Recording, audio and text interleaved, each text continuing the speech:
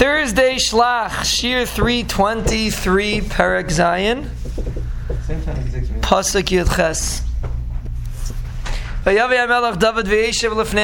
David came and he sat in front of the Rabbeinu Shalom. This is an amazing din because we learn a very powerful concept from this pasuk, that there's an isser. The halacha is a person's not the halacha is you're not allowed to sit in the azara. There's an isser for someone to sit in the azara. Besides for Malchei Beis David, Malchei Beis David are allowed to sit in the azara, and the source is this pasuk.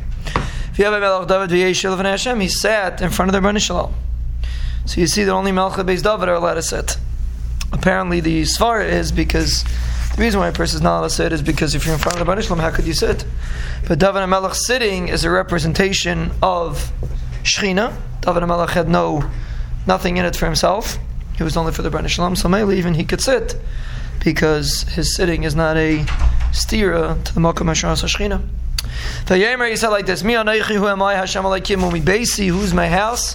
Ki aviyasani ad halayim, you brought me until here. Halayim is a lashon of Malchus.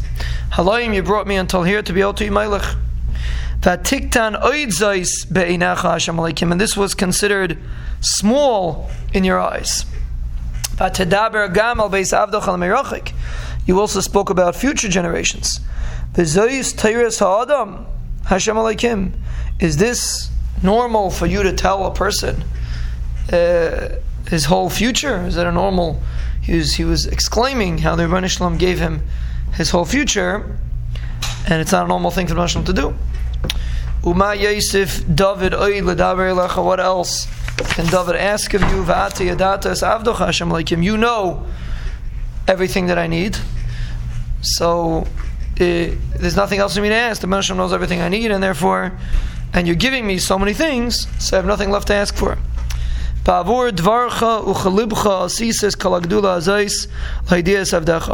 order to fulfill ba'avur dvarcha, because of your word that you told Shmuel that I'm going to be king, and your desire, you did all this gedula, meaning you crowned me as king, and to tell me this information that you told me, that I'm going to have an everlasting malchus.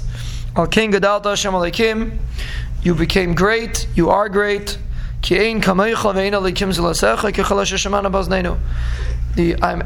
to the realization that the Rebbeinu Shalom is great and there's no one like him. Like everything that we've heard, now even though he knew that there was no one like the Rebbeinu Shalom, but when the Rebbeinu Shalom does an ace, it solidifies this concept that there's no one like the Rebbeinu Shalom. So he started off with the praise of HaKadosh Baruch Hu, that the Rebbeinu Shalom promised him something which was unexpected on his part, and therefore he's telling the Rebbeinu Shalom that this is a demonstration of HaKadosh Baruch Hu's greatness, that he promised David to have an everlasting Melucha.